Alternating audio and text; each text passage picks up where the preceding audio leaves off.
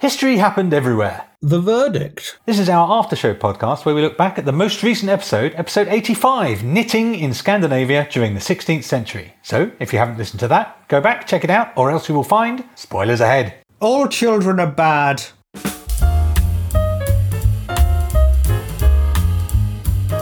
Hello, my name is Pete Goddard and I'm here in the HHE studio with the lanolin to my wool. It's Mr. Ryan Weir. You sure you're in the studio?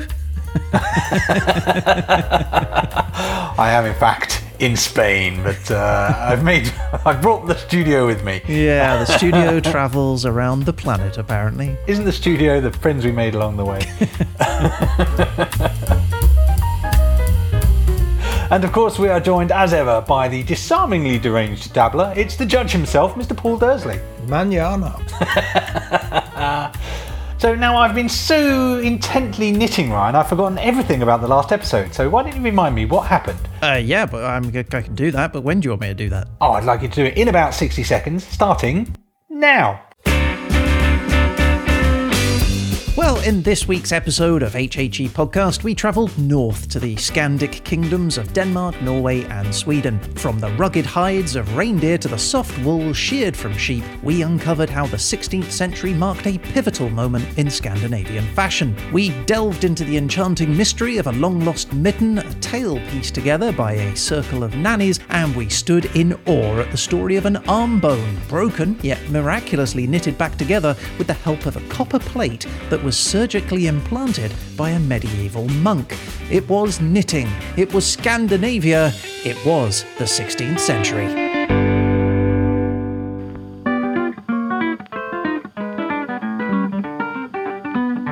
That was last week's episode done, summarised nicely, nice one son. Now we're over to a young Dursley, who's gonna tell you what he thought of thee. He'll take you apart without any care, he's the lovely Paul Dursley, the lovely Paul Dursley. Ah, yes, it all comes flooding back to me. A fine episode it was. I particularly enjoyed the way it knitted together overall. But of course what I think about it means nothing. Nobody cares because we're only here for the opinion of one man, Judge Dursley. So Paul, before we move on, why don't you tell us, are you a big knitting fan? Did this land in your soft spot? No, I'm not really a knitting person. I remember I could never cast on nor cast off. I only did the stuff in the middle. It's funny because you're not into knitting now, and yet you're the most crotchety man I know. Hey! Oh dear. Come on, that was pretty good. That was all right, actually. My mother showed me how to do it years and years ago, but she always used to start and I used to do the main body and then she used to finish it. I imagine knit one, purl one, to the factor of pi. Isn't knitting just maths, ultimately? Well, yeah, it's just knotting, isn't it? Sort of one piece of wool, or two if you happen to live in some village in Sweden. It is quite fascinating, actually. There's continually knotted with itself. Yeah, see, one of the things I looked into more was related to how mechanical knitting is, how easy it is to understand. Because what I dug up was in 2017, some knitters got together with a woman called Janelle Shane, who was an AI expert, and their intention was to teach a computer program or to get a computer program to learn how to write knitting patterns. Now, they rather brilliantly named the program Skynet. Yeah, clever, like Skynet. Like Skynet from the AI from Terminator. And I don't want to spoil you on it, but they did dub the project Operation Hilarious Knitting Disaster. So they found about 5,000 knitting patterns of a bunch of different things and fed them into this AI. And Janelle says the early output, one of the early ones, she says, I could be wrong, but I think it makes an infinite loop that consumes all yarn on Earth. It was just this endless loop of knitting. Eventually it started to learn, though. It started to learn that the first row should be called row 1. That took it a while, apparently. Right. And that each row should be a subsequently numbered row. Yeah. It started to give its patterns names, including, I quite like these, Spinches, bottom up, Squig Ditty, and Owl's Punch. I love that. An interesting fact, one thing I do know about machine knitting is machine knitting knits up and down, whereas human knitting's left to right. Ooh. Why would that be? Yeah, I think it's just easier for a machine to knit vertically rather than horizontally. Oh, that's fascinating. How about that? That's how you can tell if it's a machine knitted jumper. You just check the warp and the weft. I don't know if knitting has a warp and a weft. Of course it doesn't. How can it have a warp and a weft if there's only one string? That's a good point. It's a very good point. You need twinned knitting for that. But anyway, Skynet eventually gets a bit better at this, but it's an illustration of how AI is actually very limited. It doesn't actually understand knitting at all. It just tries to repeat patterns. So it would give you instructions that got a little bit peculiar. It would say something like, skim a bit to shape out. Sort of sounds like it makes sense, but doesn't really mean anything. Of one of them it said, start with joy. Well, that does make sense. I'm with it. It's good advice, actually, that one. Right. I get behind that. Don't start miserable. This is my favourite one, though. On one occasion, it said, close the finticle. What's It's just making up terms at this point. Although it doesn't sound very vastly dissimilar to when I was looking at the instructions for twin knitting. That's true. It meant as much as that did, didn't it? That was quite baffling, the twin knitting instructions. Yeah. So maybe we need to put AI on twin knitting and see what it comes up with.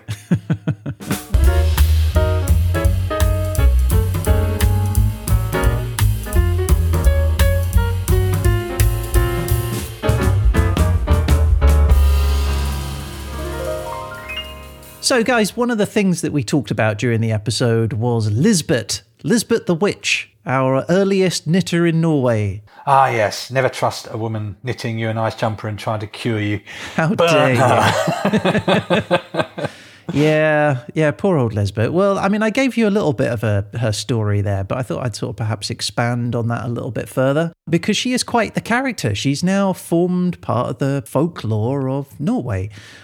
So this was the witchcraft trial against Lisbeth Pedersdatter, but not just her, it was also her husband as well. I didn't realise that until I did a little bit more research. They were both imprisoned and both tortured and both executed. The husband had his head chopped off and she was burned at the stake. But yeah, the trial took place, as I said, over 6 months in the Lindstrand District Court in 1670. And the evidence that was presented showed that Lisbeth had practised as a wise wife for a long time, at least since the 1640s. So for over 30 years, she'd been practising as a wise wife. And during that time, she had taken payment to heal folk with her natural remedies. It was said that she used traditional folk treatment methods, such as reading salts and salt knots. I don't know what a salt knot is. I tried to find that out, but I'm rubbing salt on a knot? I don't know. But reading salt, you can perhaps imagine what that is. You'd throw some salt crystals down on a table and you'd be able to read the shapes and things that come out through that. So there was said to be some sort of sign of her being a witch. People from a number of villages came forth to speak against her. During one court session on the 20th of August 1670, one woman said that she had gotten rid of her ailments and pains after she had been given a drink mixed with hospital soil, water and salt. Hospital soil. Yes, what does that mean? Well, soil from the hospital. I mean, I think it's pretty clear. Do you not take your hospital soil every day? I take a hospital soil supplement. Yes, I go down to the chemist and get the hospital soil bottle every couple of weeks. Anyway, she admitted that she'd used salt and beans to make people well, but claimed that she never used any of her abilities to harm anybody. The authority, though, they said that the blasphemous and very sinful prayers were the decisive reason for why Lisbeth ought to be punished, and they said also that she had a shameful campaign of lies. So since her execution, Lisbeth has gone on to be recognised in folklore in Norway. She's used to scare and threaten children. In folklore, it said, among other things, that she had a deadly evil gaze, and it was so bad that they had to put a blindfold on her as they led her to the fire. Anyway, she is supposed to participate in the Witches' Sabbath. She has a flying riding horse, and a rod-like object was handed into a museum in Lillehammer, which is said to be her airborne broomstick. I thought she rode a horse, not a broomstick. And what you're describing is a stick. Not to a witch. Yeah. In 1962, a dramatised account of the witchcraft trial was had, and it concludes with the following remark. Lisbeth was a good person who only wanted her fellow human beings well, and then she was led to the stake and burned by her contemporaries and mistreated for 300 years. You can see the same thing happen on Twitter on a regular basis. Yeah, that was by Torben Prestvik, and he thought that time had come to address the balance, and so he proposed a sculpture of her be put outside of the cathedral or the Trondheim courthouse, and instead, at an event on the 17th of May 2005, a sculpture in memory of Lisbeth was unveiled at the school in her home village of Leinstrand. Sadly undermined by it being a sculpture of her riding a flying horse. Well, I say, Lisbeth, we are here to bring your memory back as a positive person trying to do good in the world. Not a witch, a healer. Lisbeth, we salute you. Well, yeah, but this is vicarious wokeism. Is it? Are you saying we should burn the witch? Woking about something that happened 300 years ago. It's almost certainly a miscarriage of justice in that she is very unlikely to have been an actual witch.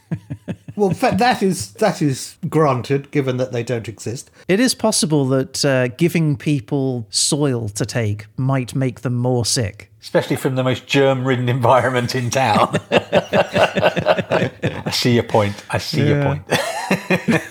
Well, I still support you, Lisbeth, regardless.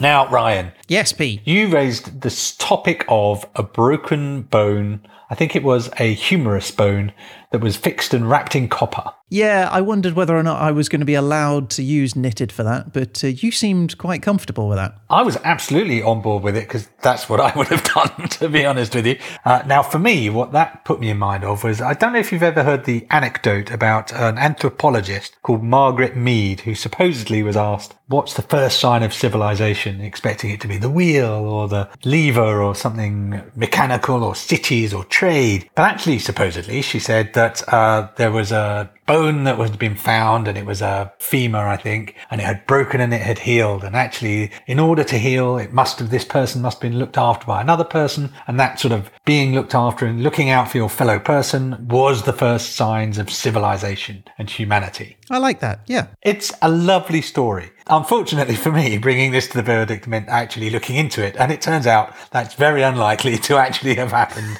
or be the case. So I went down the obvious internet rabbit hole that you get. She actually said in a 1968 interview, looking at the past, we have called societies civilizations when they've had great cities, elaborate division of labour, some form of keeping records. These are the things that have made civilization. Oh, and also a bone.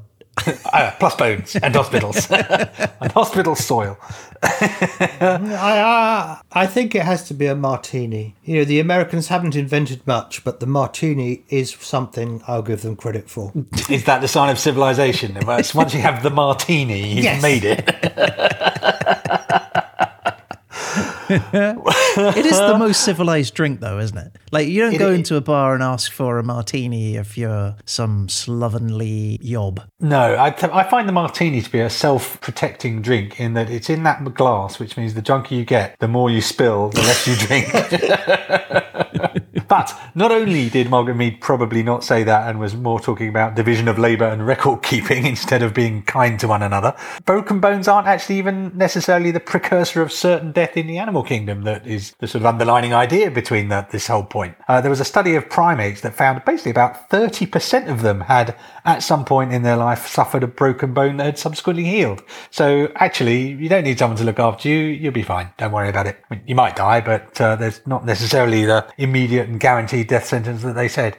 Although there was also a study which was quite interesting, which found chimpanzees, I think it was. They don't know why they were doing this in particular, but they were tending the wounds of other chimpanzees by rubbing insects into the wounds. How strange. Into the actual wounds. Into the wounds. So they said they didn't know why they were doing it and why they thought these insects would be helpful, but it seemed like a clear behaviour that they would actually identify wounds. They weren't just rubbing them all over and they happened to have a wound. And secondly, it was tending to another individual.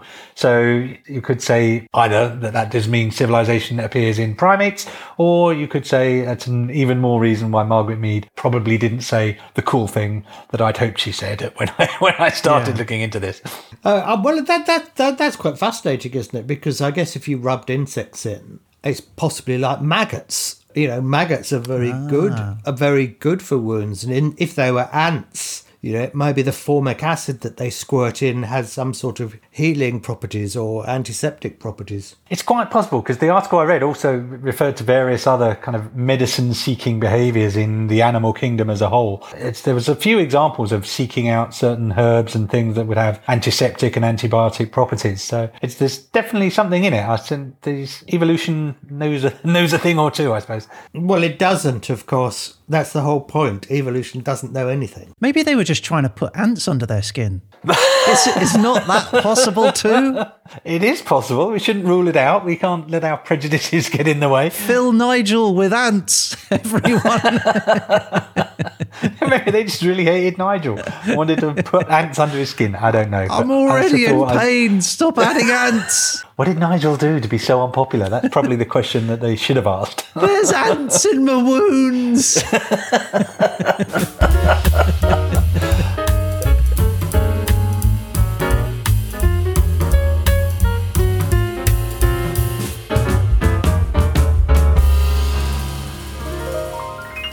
One of the things that I wasn't able to bring to the show was an article that I found, which had been written by a doctor, a modern doctor, who had analysed the bone and found that while the patient had survived, they would have still suffered because of it. So nerve and muscle damage would have been really significant enough that the arm would have essentially become crippled, extremely weak, basically unable to be used. But one of the biggest problems, though, was copper leaching into the bloodstream. And that's because while copper does have antibacterial qualities like we talked about in the show, it still can affect our bodies. In fact, it only takes a small amount of copper to effectively overload our system. It causes symptoms that can include bloating, rapid weight gain, fatigue, exhaustion, anemia, insomnia, faster heartbeats, hyperthyroidism, hyperglycemia, nausea, vomiting, irritable bowel syndrome, constipation, diarrhea, osteoporosis,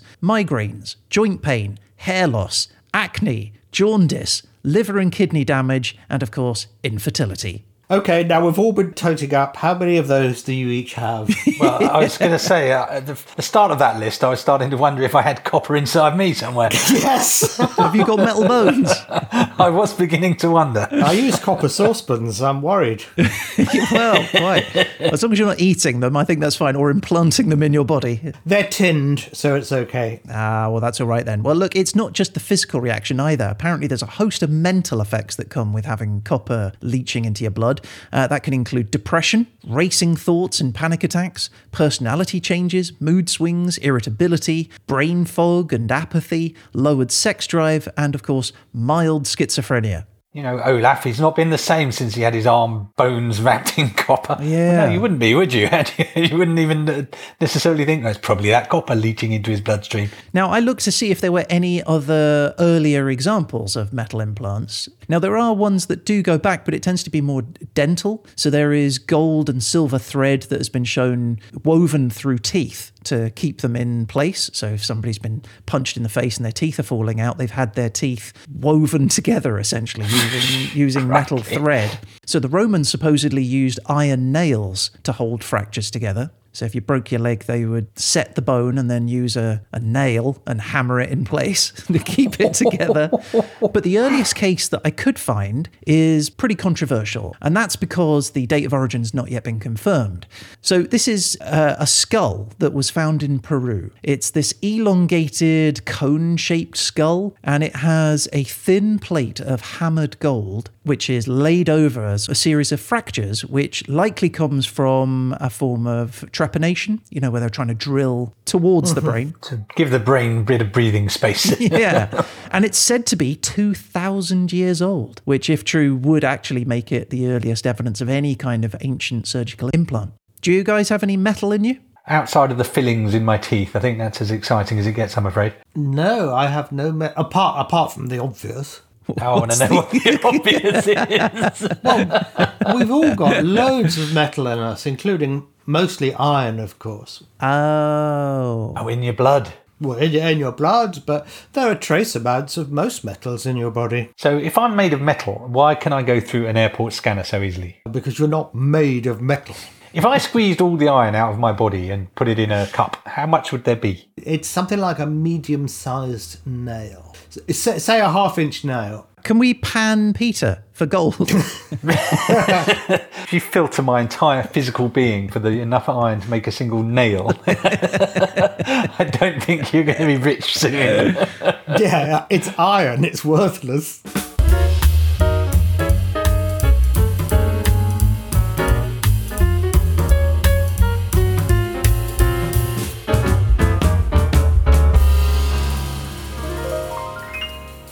So just one last thing before we get off of metal bones. I want to tell you about Themistocles Gluck. I bet you do. He is considered a pioneer of surgical implants. He was born in Germany in 1853, and he pursued medicine and eventually distinguished himself as a skilled surgeon. Are we certain he didn't attend Willy Wonka's chocolate factory at any point? Themistocles Gluck. Yeah. In the 1890s, though, he started feeling sorry for some of his patients, particularly the ones that had joint disease. So he thought, I can help them by creating some prosthetic joints. So he began experimenting, and he developed an artificial knee joint, one that he made using ivory. Oh. And it was somewhat of a success, as you can imagine, for 1890, so, using ivory. And so bar is low, I think. Yeah, and so he moved on to hip replacement surgery, which God only knows what that must have been like in 1890. But yes, he created one of the first known artificial hip joints. And again, he used ivory, but he fixed it in place with cement made from pine resin mixed with powdered pumice stone. Just to really keep it in place. Now, through his experiments, he drew up a series of protocols that reduced the risk of infection, and he advocated for strict sterilization and aseptic procedures when he was doing these things. So he was a trendsetter, but ultimately he was virtually unknown during his life, despite an amazing name. His artificial joints were just not widely adopted, probably because of the high rate of infection. But today, he is celebrated as a pioneer, and he is said to have laid the groundwork for joint replacement surgery. So if you're up for getting a hip replacement at some point, it's all thanks to Themistocles Gluck. Thanks, Themistocles Gluck. I salute you with my fake ivory hand.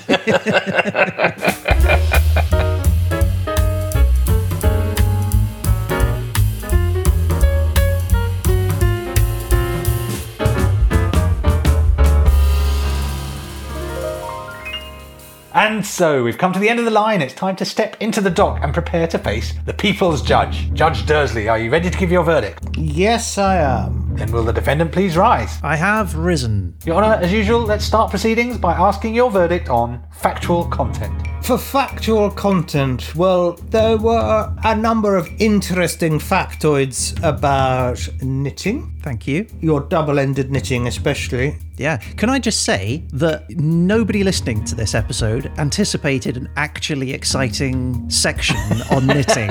Because even myself was surprised when I found that story and went, oh, there's actually something quite interesting here. Maybe. So you must mark for factual content, Mr. Dursley. Okay, Ryan, I shall give you C+. That's standard fare. I'll take it. A little disappointing, I would say, but let's move on. So, your next grade, sir, is for the entertainment value. Were you entertained? It was an entertaining episode. As you said, you found some interesting factoids about wool and your knitting of bones. It's a fair use of the term knit. It's a commonly used phrase. So, again, C+. I'm a C+ guy. You are. Which brings us to the ever unknown, mysterious and frankly surprising Dursley Factor. How did you feel about it, Paul, for whatever reasons you feel? I like episodes that have a subject that's off the wall or unusual or that you would never think about. So this was a good one, because something like knitting, you think nothing of it, don't you? You think of your maid and aunt knitting booties for children. Orphans. Oh, okay. If you wish to criticise me when I was actually going to give you a moderate score. No. It's just your frame of reference was entirely Victorian there. It was just hilarious. I was not. Anyway, I apologise for interrupting your lordship. Okay, that's a long way to saying for the interest factor, I would give B-. Yay! I mean, it's almost a C+, but I'll take it. Well, if you'd rather a C+. No. I'll take it. Thank you. Well, we move on to the final verdict, but before the judge passes his ruling, Ryan, you've got a chance to enter your plea. If you choose to do so, please make your plea now. No, Peter, no, I don't. Probably wise. So, Your Honour, the defendant stands before you. Have you reached your verdict? Yes, I have. And so I ask respectfully for your ruling. Ryan, overall, I should give you B-. Woohoo! Pulled it out of the bag a bit. Yay! Only if the bag was knitted. Thank you very much, Judge. I'm happy with a B-. My pleasure.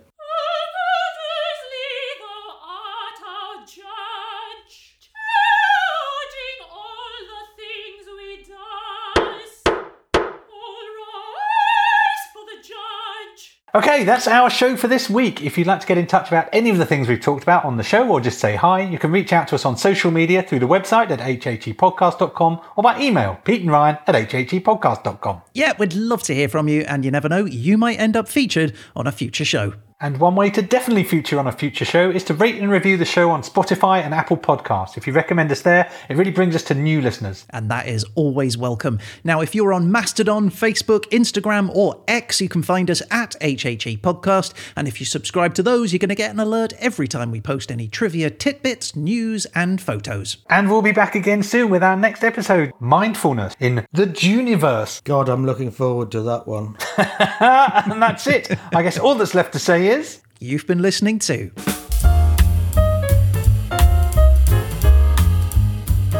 So Ryan, I too have one final thing, which was on the topic of knitting, and I did mention that I had briefly entertained the idea of buying a Faroese jumper, only to discover they were somewhat out of my budget. You said that in the episode, and I thought Egyptian.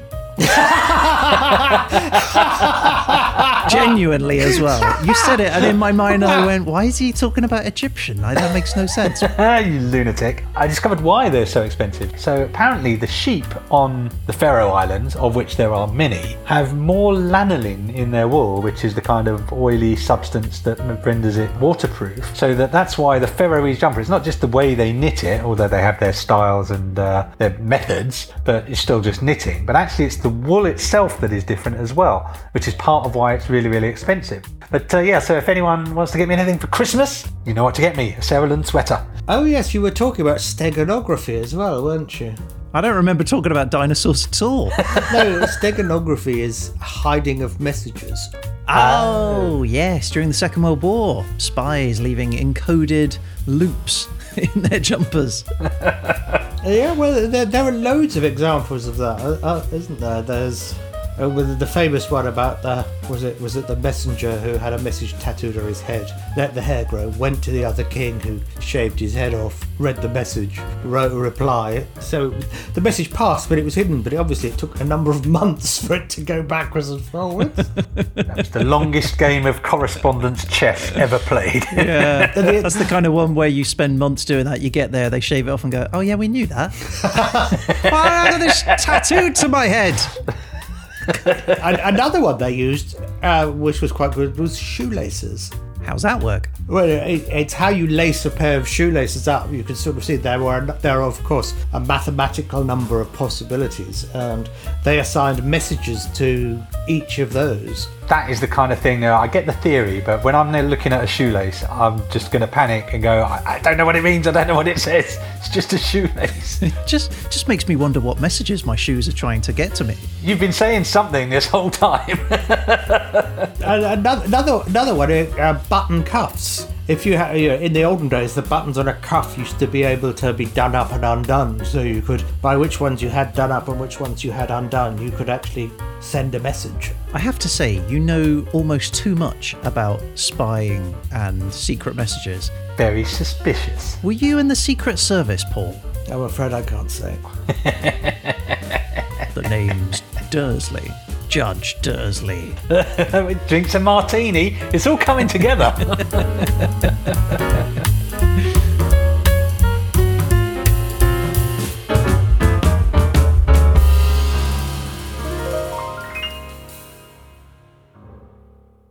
All right, I should try and upload, right? Yes, please. And I'll see you later. So I've got to go and see some horses.